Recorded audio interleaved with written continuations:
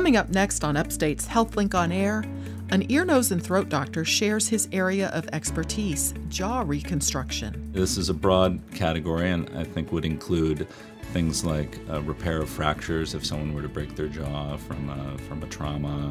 An emergency management expert explains what you can learn from what goes into the emergency planning for various events. With our training coordination, we really try to focus on the assessed needs of our region, which are put together every year and tracked every year by our regional New York State Department of Health office. And an Upstate College of Medicine graduate talks about his humanitarian work related to healthcare access and health disparity reduction.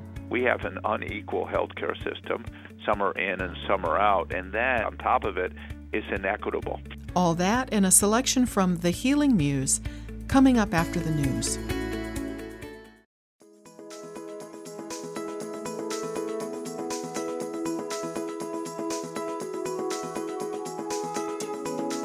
This is Upstate Medical University's HealthLink on Air, your chance to explore health, science, and medicine with the experts from Central New York's only academic medical center. I'm your host, Amber Smith. Today, we'll learn about what goes into emergency preparations for special events. Then we'll talk with an Upstate College of Medicine graduate who's passionate about improving healthcare access and reducing healthcare disparities. But first, we'll hear from an ear, nose, and throat doctor about jaw reconstruction.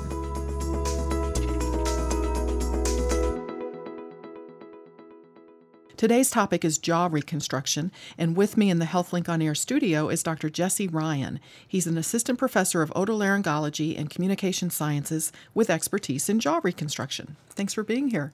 Thanks for having me. So happy to be here. Thanks. Well, let's start by defining what the jaw includes. Are we talking about the bone above and below the mouth, basically? Yes, absolutely. So the lower jawbone is called the mandible, and the upper jawbone called the maxilla. And those are the two bones that house the teeth and make up the anatomy of this topic. Yeah. So, and the jaw goes further back than just the mouth, though, right? It goes back to almost like the ears or something? Right. The jaw connects in front of your ears. That's what people know as the temporomandibular joint, or TMJ. A lot of people have occasional pain or issues with that joint, and that's right in front of the ear. Okay, so that's part of what you do. Now let's talk about the types of jaw reconstruction. Right, so this is a broad category, and I think would include things like repair of fractures if someone were to break their jaw from a trauma or from a fall. Would include some set of surgeries that oral surgeons tend to do that involve repositioning of the jaws to help the teeth better align as part of the process of shifting teeth with braces. And then also some surgeries on that temporomandibular joint, also typically done by oral surgeons to address pain or chronic inflammation or infections. And then today we'll probably be talking a little bit more about a smaller set of surgeries, but a major reconstructive surgery of the jaw when a piece is missing, typically related to a cancer of the mouth. Oh, okay. So cancer, or I guess with the severe trauma maybe or something. But right. A severe trauma like a gunshot wound or an explosion could cause a piece of the jaw to be missing that would require one of these major reconstructive surgeries. Are there many people that need sort of extensive jaw reconstruction? I mean, the things we've described just now seem like kind of rare, but... Right. Thankfully, these are relatively rare problems. At an institution our size, we may deal with 5 to 10 of these patients in a year. Even much larger institutions might only see, 10 or 20 a year. So thankfully, it's a rare problem. So historically, what has been done for people who are missing a portion of their jawbone? Well, this has been a major problem for this subset of the population for decades or really centuries since cancer surgery or since trauma has happened. And initially there was very little that could be done. There's I don't know how famous anymore, but a somewhat famous comic strip character from actually the early to mid 20th century named Andy Gump, who is a character who's missing his chin. And that's essentially what would happen if you needed to remove the front portion of the jaw and didn't replace it with bone. You would just be missing your chin with really tremendous cosmetic problems and difficulty speaking and swallowing. So in the case of this Andy Gump character, I think it was he had an infection from a tooth extraction, like a dental thing, that caused him to have to lose that area. So, I think they crafted a story around it, although typically you wouldn't end up losing your jaw from a tooth infection. So is it more than a cosmetic issue? Right. The front part of the jaw especially very important for positioning the tongue and important for speech and swallowing function. So we do feel like it's very important to replace the bone that is missing. In the mid part of the last century, some techniques improved where we would at least be able to put a titanium plate across the gap of missing bone and cover that with skin or muscle in an attempt to preserve some of the structure. Although these procedures were also fraught with problems in terms of infection and eventually exposure of that plate with time. So what else has been done? Like, have there been advances since the titanium?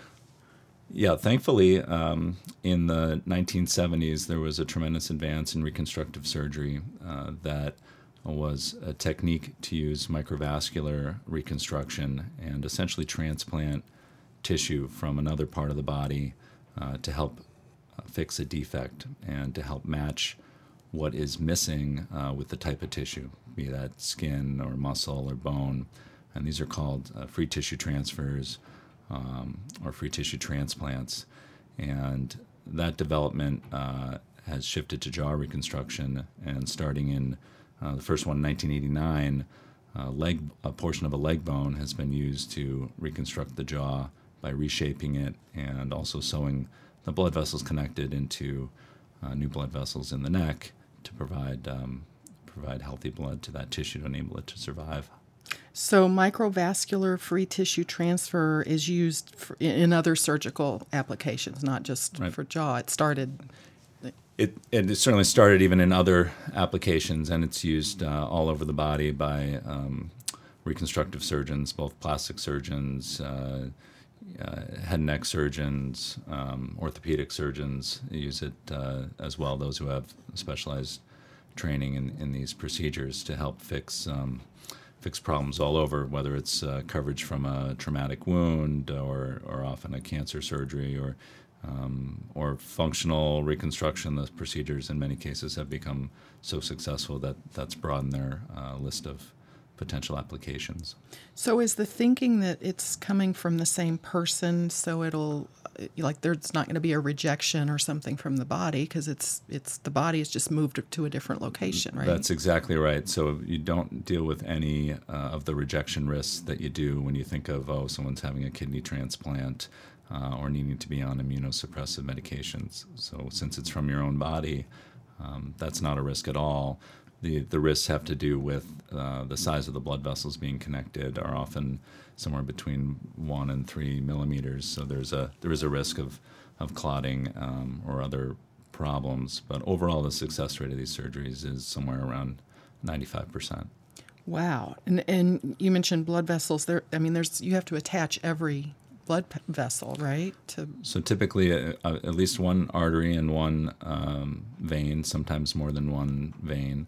And the arteries are connected with very small suture, typically smaller than a human hair.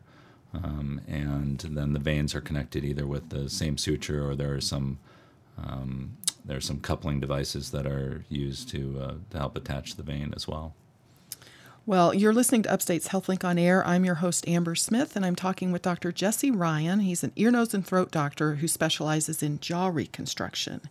So what I wanted to have you do is sort of walk me through, if I was a patient who needed lower jaw reconstruction, how would you kind of tell me to prepare for this? What would be in store for me? Right. So let's pretend you're a patient with a mouth cancer that's going to require a segment of the jaw to be removed. And typically we'll work with a team of surgeons. So one surgeon will address the cancer portion, one of my partners will do that, and I'll focus on the reconstructive portion of the surgery. And so from the reconstructive side, we would start with getting high-level imaging of the bones of the jaw using a CT scan, and also checking the blood supply to the bones of the leg using another CT scan. And then we would take this information and we partner with some engineering companies, and they put the CT scans on their software, and over a conference call, looking at the scans together, they create a three-dimensional model, and we're able to do a virtual surgery on the bone and decide, the surgeon doing the cancer piece can decide exactly where he or she wants to make the cuts in the bone, how much bone to remove. And once those decisions are made, we can decide how to reshape this leg bone, which is the fibula bone, or the non-weight-bearing bone of the outside of the leg. So why do you choose the leg bone instead of, I don't know, the arm or something else? Great question. There have been several other places that have been from the body that have been used over time. One is a portion of the hip bone was used initially, but that procedure had a more difficult recovery for patients in terms of pain or risk for the patients, and is a more challenging procedure in terms of getting that bone out to use in the jaw. The leg bone fits pretty well in terms of the size that's needed and the strength that's needed to reconstruct the jaw. It provides a fairly long piece of bone that your body doesn't truly need. Most of our patients are a little bit older. If you were running marathons, you might notice a difference, but over time, in terms of normal activity, you really don't need the middle section of this bone. We leave the top portion and the bottom portion of the bone, which helps stabilize the knee and the ankle. So I'd still be able to walk afterward. Right. Yep. You can walk normally afterwards. And other sites, for instance, the arm, the two bones in the arm are required to be connected for normal arm function. There is a way to take a portion of the arm bone, but it ends up being a fairly small piece of bone that's not best for jaw reconstruction in most cases. And similarly for instance, the portion of the shoulder blade, it can be used for bone reconstruction, but it doesn't, the shape doesn't tend to fit quite as well. So the key is, though, that you have to take part of this leg bone and shape it into the bone that you're taking out of the jaw, right? Right. This is a three-dimensional problem, and one of the advances with computer modeling is that it truly enables us to address the three-dimensional problem in a three-dimensional way. Historically, we used things like popsicle sticks that were sterilized, or other two-dimensional objects to try to shape and design a reconstruction for the jawbone. But if you're doing it in real time, you really only get one shot at it. And one of the advantages of doing a virtual surgery is you can look at reconstruction several different ways on the computer and ask the engineer to, change one piece or make it longer or shorter, and you get actual dimensions, so that you can choose the best option for the patient's reconstruction. So it's a practice run before you actually Exactly true. And then part of the reconstruction, then the company will generate both some 3D printed pieces of material to help use during surgery, to help make the cuts on the bone and the reconstruction exactly where we intended them to be from the computer surgery. So is this two surgeries where you go in and take the leg bone one day and then go back another day to do the jaw, or is it all done together? This is all done at the same time. So the cancer surgery would be done first, and then the reconstruction would be done the same day. And so it's a long day. It's a full day surgery typically. So tell me what recovery is like for the patient. For a patient with this extensive problem, the recovery is significant. They're typically in the hospital for a week or a little bit longer. Their overall recovery is on the order of weeks to months, but in the long run, in the months to years run, the expectation is that many of these patients will have a a full recovery in terms of normal walking and trying to achieve a normal diet, normal speech. So initially, though, I mean, because you're working on the jaw area, are they able to eat by mouth? Initially, we typically keep them fed through a temporary nasal feeding tube for a couple weeks until they're ready to eat by mouth again. And what about like talking? Will they be able to speak after the surgery? Assuming their tongue wasn't involved in the surgery, then they're able to speak after the surgery. Does their voice change at all? Not so much with just the jaw reconstruction. Many of these patients also have a portion of the mouth on the inside if it's a cancer problem, and their outcomes in terms of speech and swallowing really depend on how much of the inside of the mouth is involved. And in terms of appearance, does when you talk about a reconstructive surgery, I think of things being changed, but does a person look differently after this? After the healing. There are scars on the outside that tend to heal well, but no, they tend to have a pretty normal appearance afterward. That's the goal, is to reshape the jawbone in as close to normal way as possible. Neat. Well, this is very fascinating. I appreciate you sharing the information. Thank you so much for inviting me to be here. My guest has been ear, nose, and throat doctor Jesse Ryan from Upstate. I'm Amber Smith for Upstate's podcast and talk show, HealthLink on Air.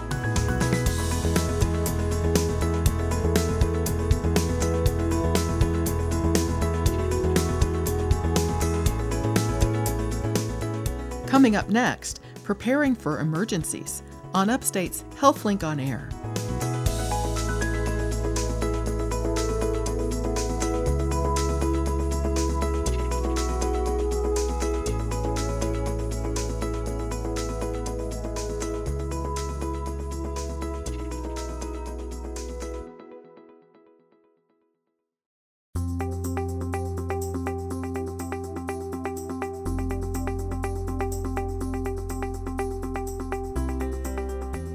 From Upstate Medical University in Syracuse, New York, I'm Amber Smith. This is HealthLink on Air. When emergencies happen, we expect timely and streamlined assistance. Today, we're going to take a little bit of a look behind the scenes of one of the people involved in planning for emergencies. With me in the studio is Upstate's Kelsey Wagner. She's the program coordinator for the Central New York Regional Training Center. Thanks for being here. Thanks for having me. So there are many different types of emergencies. I'm thinking natural disasters caused by weather, car crashes involving multiple cars, disease outbreaks. What do you focus on at the Central New York Regional Training Center? At the Central New York Regional Training Center, our focus is, of course, on the Central New York region as a whole, which is comprised of 14 different counties. We stretch from the Canadian border to the Pennsylvania border. So it's a very large and very diverse region. So with our training coordination, we really try to focus on the assessed needs of our region, which are put together every year and tracked every year by our regional New York State Department of Health office. So we really try to base things on that, and also on just, I don't want to say word of mouth, but being out in the community, being out in our quarterly regional meetings, you really get a good feel for what we call them HEPIC partners, which I'll explain more about later, feel the region needs. So there is great diversity from rural, very rural, to more urban and everything in between. What are the needs in this vast region in terms of emergency planning? We can all think about weather because all of the region gets weather. Mm-hmm. What are some other things that have been identified? Right now, a huge focus for us is the Stop the Bleed initiative. And Stop the Bleed is a course that focuses on bleeding control, specifically for mass fatality incidents, active shooter, things of that nature. Obviously, with things going on, not even just obviously in this region, but in the world as a whole right now, that's really a huge focus for us. Here at this facility, we coordinate with Upstate Trauma. They provide the training, and we, provide some of the resources for that. Another big focus this year is emergency planning for inclusive communities, particularly in rural environments, and that focuses on emergency planning for people with diverse and special needs, and how we can plan to best help them in an emergency situation, particularly in rural and very urban environments, because both pose very unique challenges. What do you mean by inclusive communities? Inclusive communities just means that we really want to focus on providing the best care and resources in emergency situation for people of all walks of life, people of different economic and social stations, people with different physical or mental needs, intellectual So no one disabilities. gets left Yep, out. Exactly. Okay, gotcha. Okay. So how do they go about deciding what the needs are? Is it just sort of being in touch with what's going on nationally? And what could become a threat? That's definitely a huge part of it. And I feel like a lot of the requests for specific courses or topics that we get are from people, just seeing what's going on in the world and feeling that this region needs to be prepared for these events. But I think a lot of it really does come from more just what our region needs in general. I know, like, based on conversations with the other RTCs in the state, because there are 3 other RTCs, while there are a lot of needs that kind of universally carry over despite region, there are some needs that are very unique to our region as well. Specific. Mm-hmm. So you mentioned there's 4 regional training centers. How did Central New York Regional Training Center get its start? It's kind of a long story. Okay. But in 2012, the federal guidance required states to develop healthcare coalitions. So the New York State Department of Health Office of Health Emergency Preparedness, which we refer to as OHEP, introduced a revised structure reducing the 8, they were called regional resource centers, to 4 coalition areas. And the 4 coalition areas are what we refer to as HEPICs, which stands for Health Emergency Preparedness Coalitions. Each coalition is led by the New York State Department of Health Regional Office Director for that region.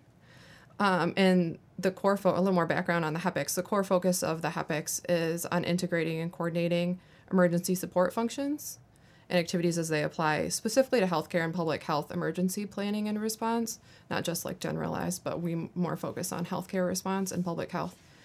And each HEPIC has a regional training center.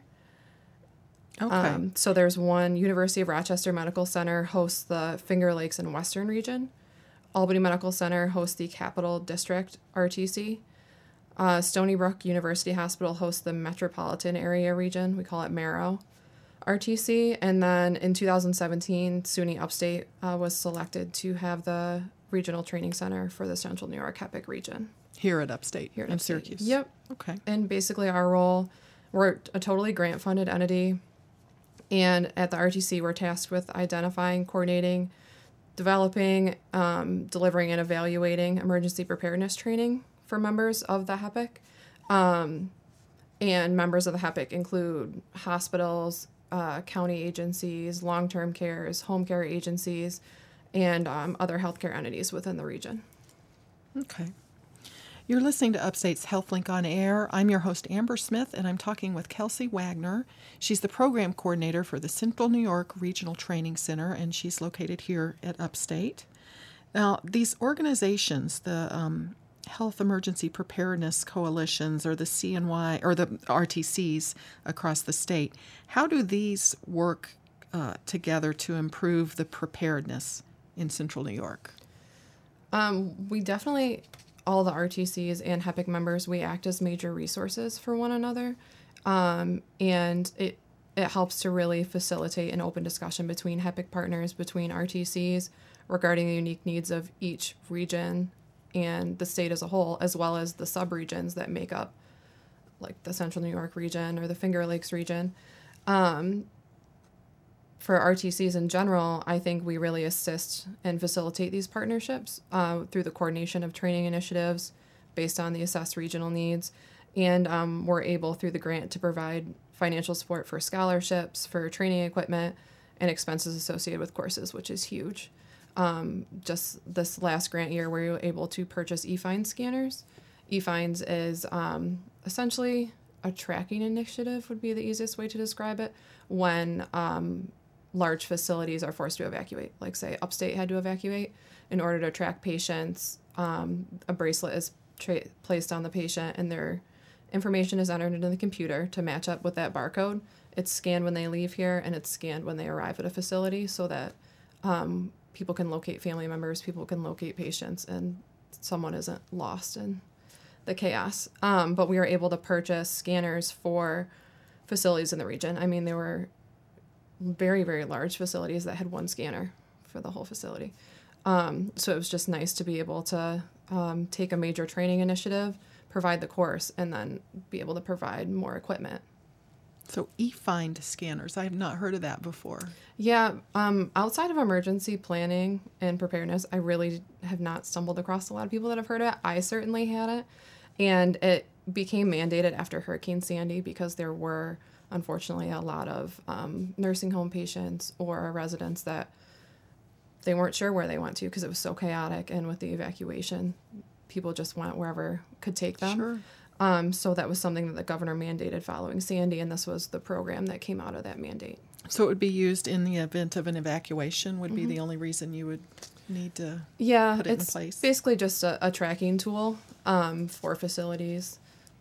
There's not really any other uses for it besides in like a large or even a small scale evacuation. Well, you mentioned emergency preparedness training. Now, is the training offered to doctors and nurses and medical professionals, or does some of the training go to the community at large? We have a mix of courses that focus on professionals and lay people of all different levels. Certain classes that we help facilitate, like Advanced Burn Life Support, ABLS, is a class for medical providers.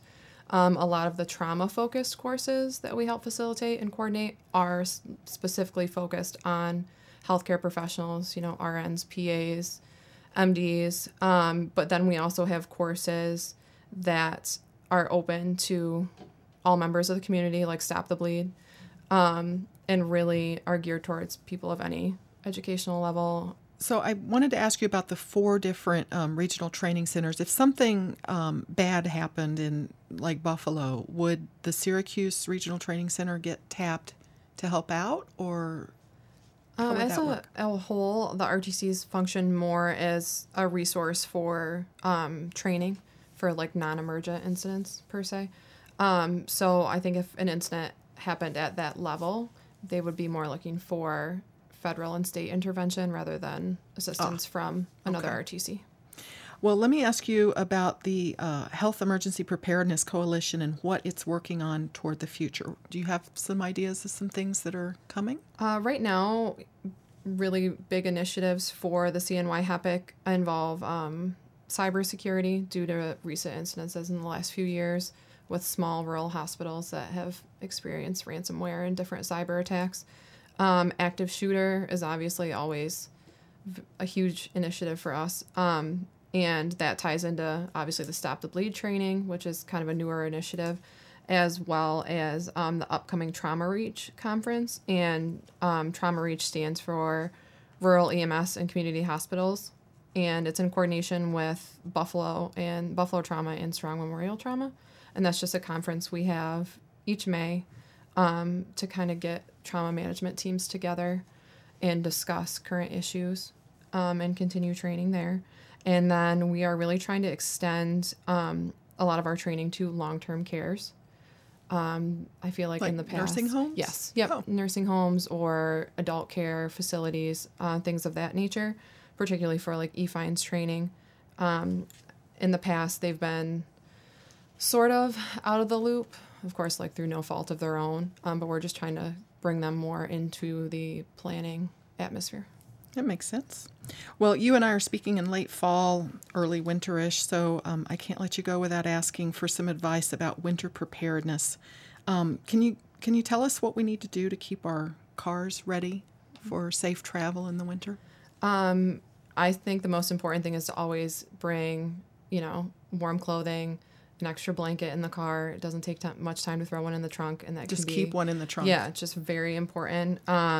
Of course, to always drive in safe conditions. There's no place where you need to go that's that important. Where if the weather's truly terrible, just stay off the road. Always have a shovel And if you can get a road safety kit most of them don't contain flares, but they can at least contain reflective devices to set out to indicate that you're on the side of the road. A first aid kit. I call it a go bag in my car that has a change of clothing for the next day, because my commute's very long, so I have a change of professional clothing in case it's just too snowy to make it home. And just pretty much. Well, and most people have cell phones these days too. But I'm remembering a few years back where there were a lot of people on the thruway that got caught in a snowstorm and ended up being on the thruway for hours. Yep. Stranded. So and the cell phone really didn't help that much. It didn't, and that's why it's really important to have the resources to be self-sufficient for, the time being when you're stuck, or if you find someone else that's stuck, being able to help them is huge. And this is just like a personal experience for me. One thing my dad always pushed was having something in your car that can give you traction if you need it. I always carry kitty litter in my car during the winter. Just the little things that can make things easier in the winter and make a big difference between just being kind of cold on the side of the road and having a real emergency. Well, keeping water in the car, except that it would freeze. But maybe it's still good to have because you could thaw it somehow maybe if you needed to. But snacks, energy bars? Yeah, snacks would be good if you can throw energy bars in your go bag. I know with bottled water, you do have to change it out every once in a while. It's not great to have it sitting around, but of course in an emergency, it's something for sure. And then there's a lot of resources on the New York State Office of Emergency Management website regarding winter and severe weather preparations, family planning kits, things of that nature. So if anybody wants to check that out, they are. So this might be a good time of year to just sort of get organized. Yeah, to get organized in general and have your evacuation plan as a family, all the critical plans that people don't really think of, but they become very important very quickly. So the New York State Office of Emergency Management website, and we can put a link to that on our healthlinkonair.org website as well. Yep. So we also have the CNYRTC website. If you Google just CNYRTC, it'll come up, or there's a link to it on the Upstate page.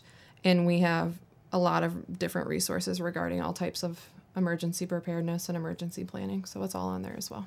Well, good to know. My guest has been Kelsey Wagner. She's the program coordinator for the Central New York Regional Training Center. I'm Amber Smith for Upstate's podcast and talk show, HealthLink on Air.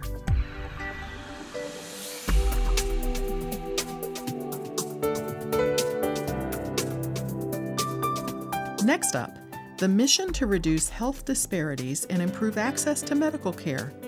You're listening to Upstate's HealthLink on Air.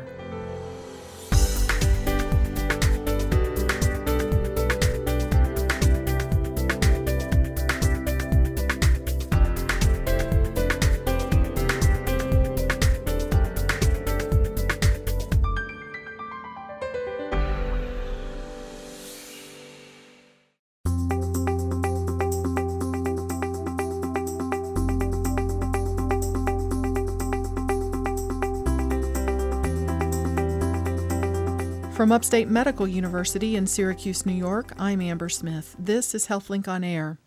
Today I'm speaking by phone with Dr. David Ansel, who graduated from Upstate in 1978, and now he's the Senior Vice President for Community Health Equity at Rush University Medical Center in Chicago. He's been taking care of people in Chicago for almost 4 decades. Thank you for chatting with me this morning, Dr. Ansel. Well, thank you for having me. Can we start with a definition of what health equity means? Yeah, health equity means, or a number of different definitions of health equity, put out by many different organizations. And Robert Wood Johnson, for example, has one. I kind of think of health equity in the following way. It's simply, how do we ensure that those who need more get more? That the idea of equality is that everything is applied equally to everyone. But if somebody needs more or somebody needs less. Equity is making sure people get the right dose of what they need. Robert Wood Johnson says that health equity means everyone has a fair and just opportunity to be healthier. So it's a simple thing that they have a chance. So I was in a discussion this morning about colonoscopies for colorectal cancer, and at our institution, we have higher no-show rates among patients who are on Medicaid, for example. So what do you do in that situation? Well, equity would suggest is you have to try to understand why are people not making it for their screening. And if it's things like transportation or if it's child care or other things like that, in a equity-framed organization, you'd be thinking about the ways to solve those gaps that get in the way of people's opportunity to have a fair and just opportunity to be healthier. That's just an example. So it seems like deeper than the notion of health equality. It seems like equity goes further. If you think about it, health equality means, people say, well, if you come to our place, everybody gets the same care. But what's wrong with that? Well, one, is not true. We know that in studies of minorities coming to healthcare, or women versus men, is that with the same set of doctors and the same set of symptoms, people don't get the same care. So that's inequality. But it's also we have inequitable care. For example, the uninsured don't get the same care. Right. Oftentimes they can't get in the door. People on Medicaid. There are many doctors in a number of institutions that don't provide the same care for folks who are on Medicaid. It's when a decision about where you put your offices and clinics and hospitals, oftentimes poor neighborhoods or neighborhoods that have, quote, poor payer mix, and there's poor people, don't have the same access to clinics. Sometimes it may be that people don't have the transportation to get to a place. So there's many ways in which equity is different than equality. What I say about our healthcare system is we have an unequal healthcare system. Some are in and some are out, and then it's on top of it, it's inequitable. Well, how does a nation achieve health equity, or is it possible for a nation to achieve health equity? Well, one, you have to decide that equity's an important lens to look at how we're delivering health care. We're in a nation that has not yet decided, though I think we're gradually on our way, that health care and the right to health care is a human right. That gets to the equality measure. Canada has a system like that, or Great Britain and Germany have a system where health care is considered a human right, and therefore there's an entitlement to access, just like there's universal school, or in our towns we have roads and sewers that can be used by everyone. Not to say the right to a road is a human right, but we haven't decided that as a nation. But if we did, and there was universal health care, that would be equality. Everyone would have the same card and the same access to care. But there's still going to be gaps, and we've found this not just in the United States, that go from neighborhood to neighborhood there are gaps, but across the world, even in countries that have universal health care, there's some folks who are thriving and some folks who are not thriving, even with universal health care. And so what drives those other things are the social and structural conditions, oftentimes neighborhood conditions, that expose people, I call it, to the toxic stress of living that predispose people to, one, be exposed to a larger burden of disease, and then they have trouble accessing health care afterwards. And those gaps in this country have to be addressed as well. So I think on the one hand, we have to address the need for universal access to health care, as a fundamental human right. And then we have to address the fact that there are some neighborhoods in the exposure to social determinants of health, like poverty, like low education, like stress and other things like that, that in addition expose people to a burden of disease and then lead to poor health outcomes. So improving access and maybe universal health care, those are things that might kind of step toward health equity, but it's not enough. Yeah, but you have to also think it's what we're doing now. I mean, in my work at Rush University Medical Center in Chicago, we're beginning to ask people when they come in the door about things that could be getting in the way of their health, like do you have housing? Do you have affordable, safe housing? Do you have food? Do you worry about when your next meal is going to come? Have you gone foodless because you couldn't pay for it? Is your electricity on? We found that we started screening our patients in Chicago, and I'm sure it's no different in Syracuse, that 30% of our patients screen positive to having one or more non-medical but a social determinant of poor health. So if you're diabetic and you're on insulin and you don't have a home, or you do have a home but the electricity is off and your insulin can't be in the refrigerator, how are you going to achieve your health outcomes? Wow. So we're beginning to screen, and folks around the country are beginning to do that, and understanding that we have to not just treat the physical manifestations of health, but the social determinants of health. And just like there's social determinants of health, which are the conditions in which we live, grow, learn, work, etc., there are social and structural determinants of inequity.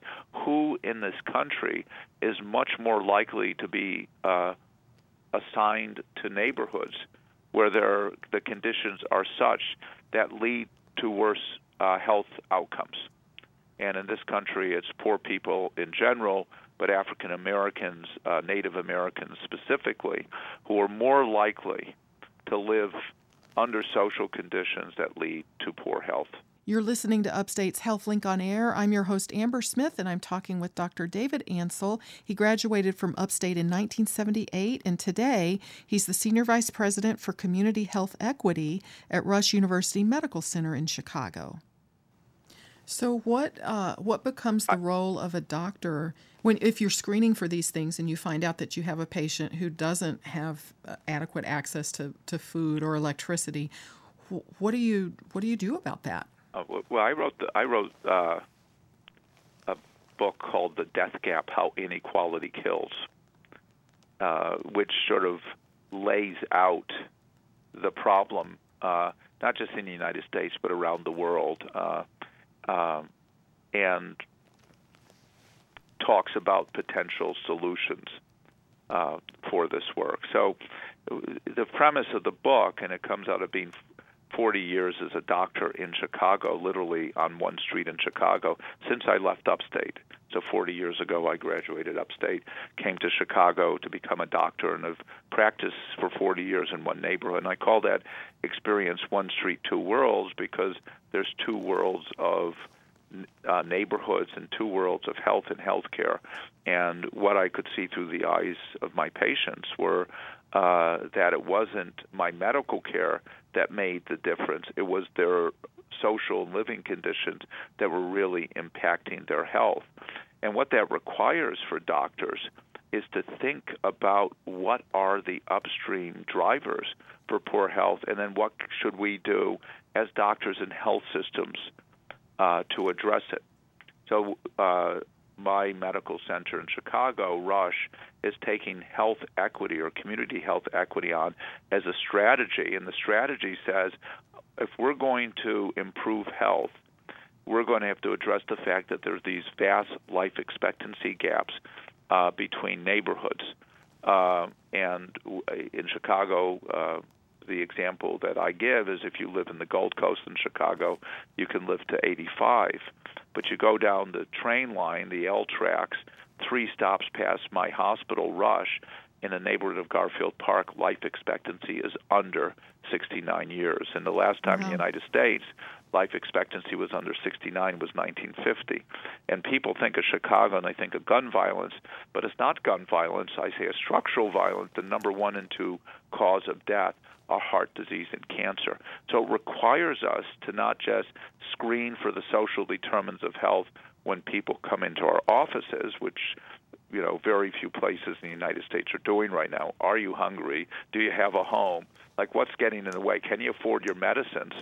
What else is going on in your life that might be getting in the way of your health? But it does require us to go in the neighborhoods and figure out how can we, as healthcare institutions and physicians and nurses, have an impact on the conditions in the neighborhoods that are producing poor health. Because it is a fact in the United States that where you live dictates when you die. And what we're seeing across the country is people dying prematurely. So I'll give you an example of the kinds of things that we've started to do when we took equity on. We said, how do we use the fact that Rush, my institution now, is the largest private employer on the west side of Chicago, a neighborhood of 500,000 people, to leverage our business of units to hire locally, create career pathways, purchase locally, create new businesses off of our supply chain, impact, invest in these neighborhoods, and volunteer in these neighborhoods. What can we do as a collective healthcare institution while we begin to inquire of our patients about the conditions they're living under that can impact their health? It's big and bold, but we've made the goal here to reduce the life expectancy gap by 50% by 2030. And the only way you can do that is by viewing the role of doctors and health systems not just to be within the 4 walls, but outside the 4 walls. Syracuse, the poorest city in New York, would be a prime place to do this work. It sounds like it. Well, I read a biographical description that called you a health activist, and I wondered, when you were attending medical school at Upstate, did you think that that's kind of where you were headed? Yeah, first of all, I knew I wanted to be a doctor, and Upstate was just a great training place to learn medicine. But when I got to medical school, I really struggled in my first year because I could see that there were other drivers around health than medical care.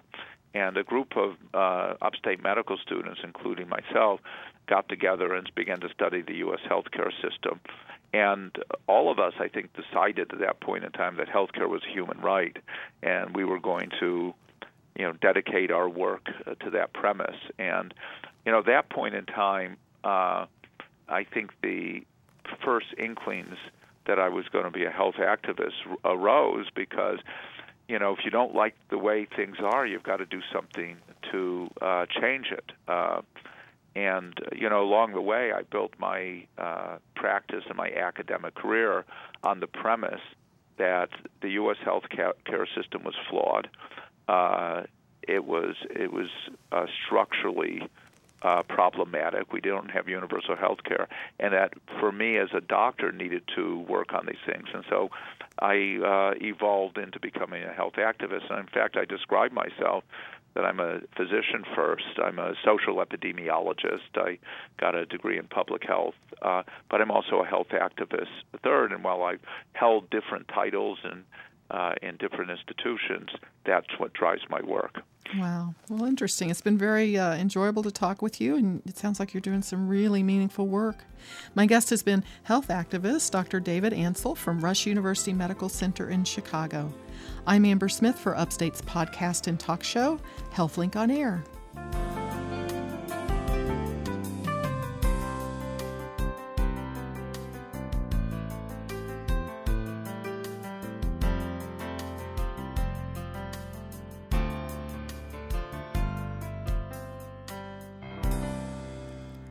And now, Deirdre Nealon, editor of Upstate Medical University's literary and visual arts journal, The Healing Muse, with this week's selection.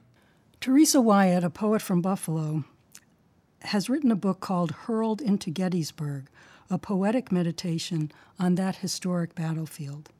She sent us a smaller but no less evocative subject in her poem, We Missed a Deer. 1. We missed a deer on the slick drive home. A service tomorrow for a friend who said goodnight on Tuesday at Tai Chi, then died Friday. 2 punch biopsies came back negative last week. The other spouse became a stage 1 suddenly. There are always mysterious beginnings that can hardly be measured. Some starry nights are more consequential than others. Crossing from here to there requires risk. Headlights will not always do their job. 2.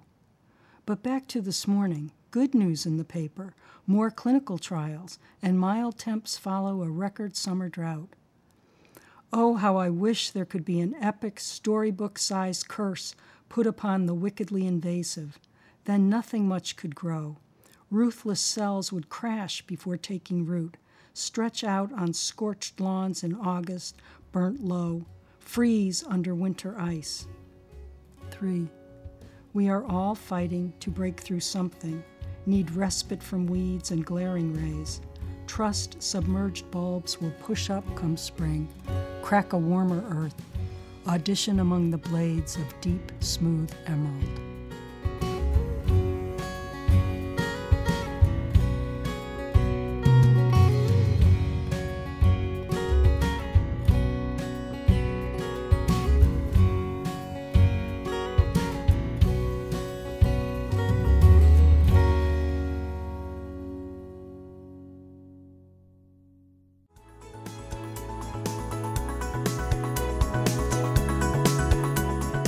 This has been Upstate's HealthLink on Air, brought to you each week by Upstate Medical University in Syracuse, New York. Next week on HealthLink on Air, domestic abuse and violence.